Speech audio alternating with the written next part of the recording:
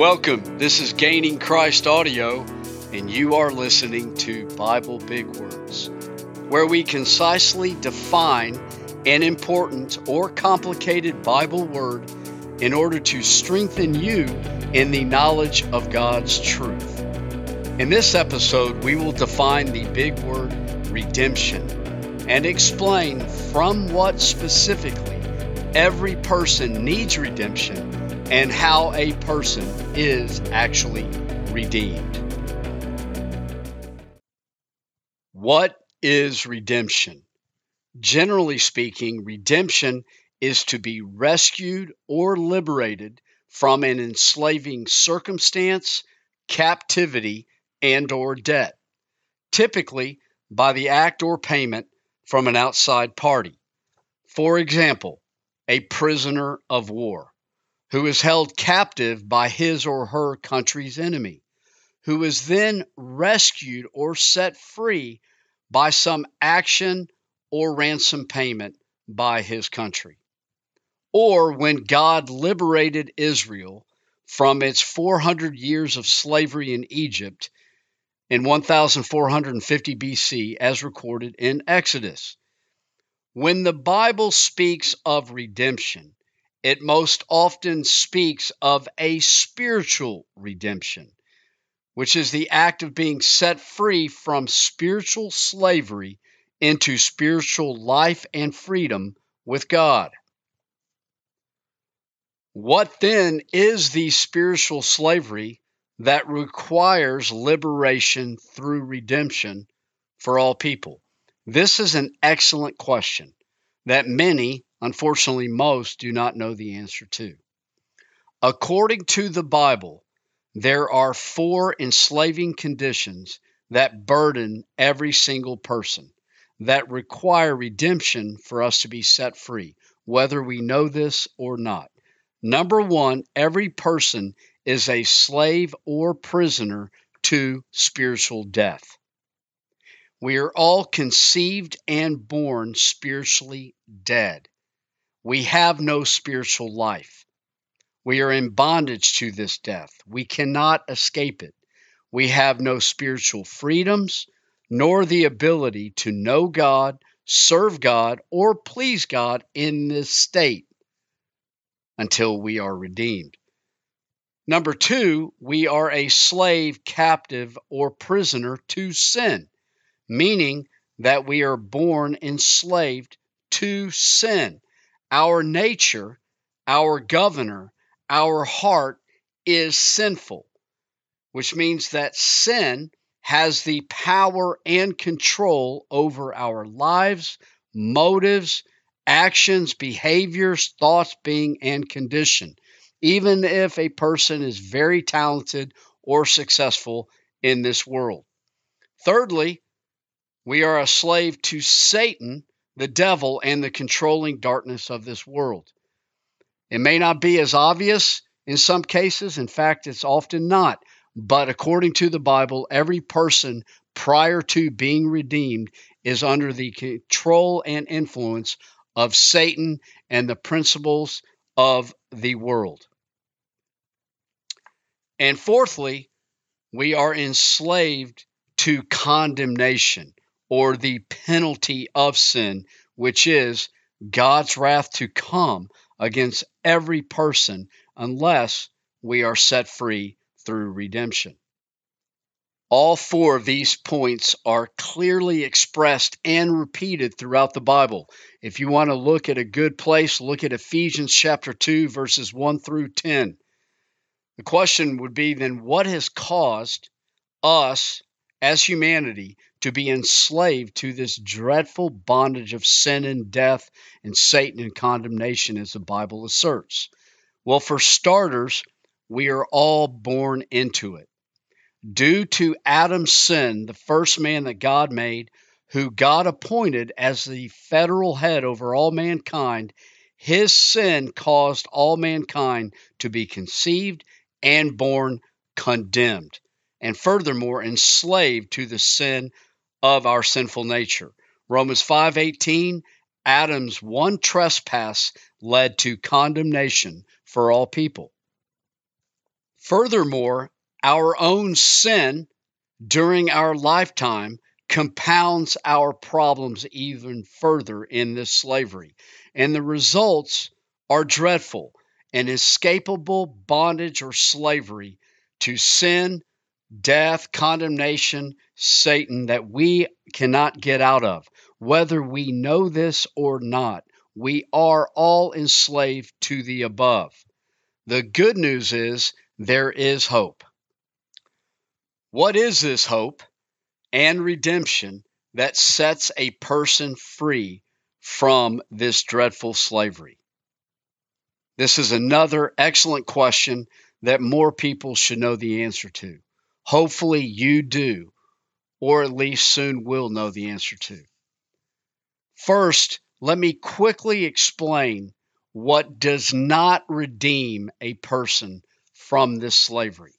Contrary to what many assume, want to believe, or even teach, there are many things that people actually trust in order to receive redemption.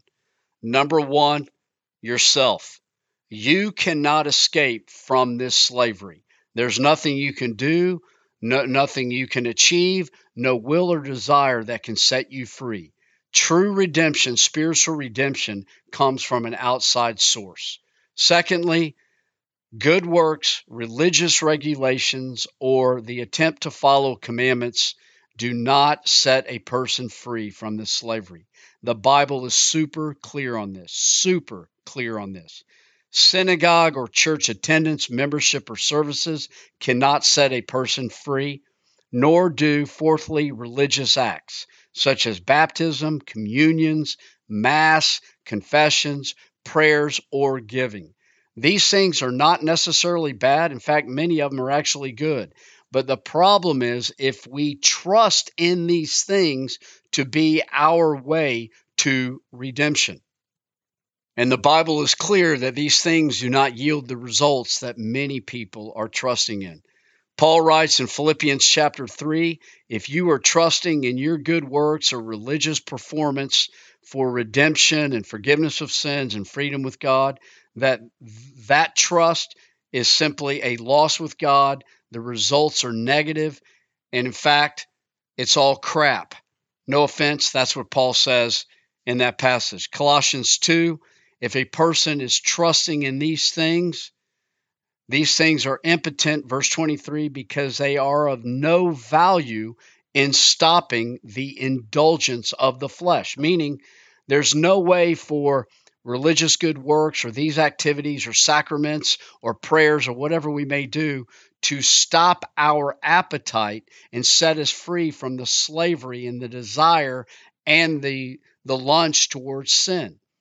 And in Romans 7, 9 through 11, Paul writes, if you are trusting in good works or regulations or commandments, these commandments and regulations only make our slavery much worse because they actually, because of the power of sin, motivate people to do more sin, and they can't set us free.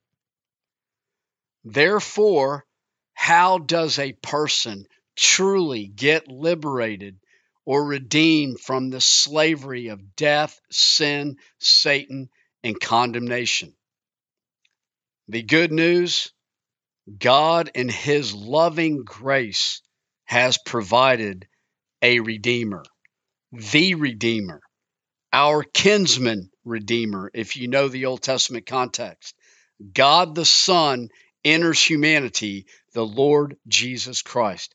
Listen to these verses that describe the redemption in Christ. Colossians chapter 1, verse 14. For God has rescued us from the dominion of darkness and transferred us to the kingdom of his beloved Son, in whom we have redemption, the forgiveness of sins.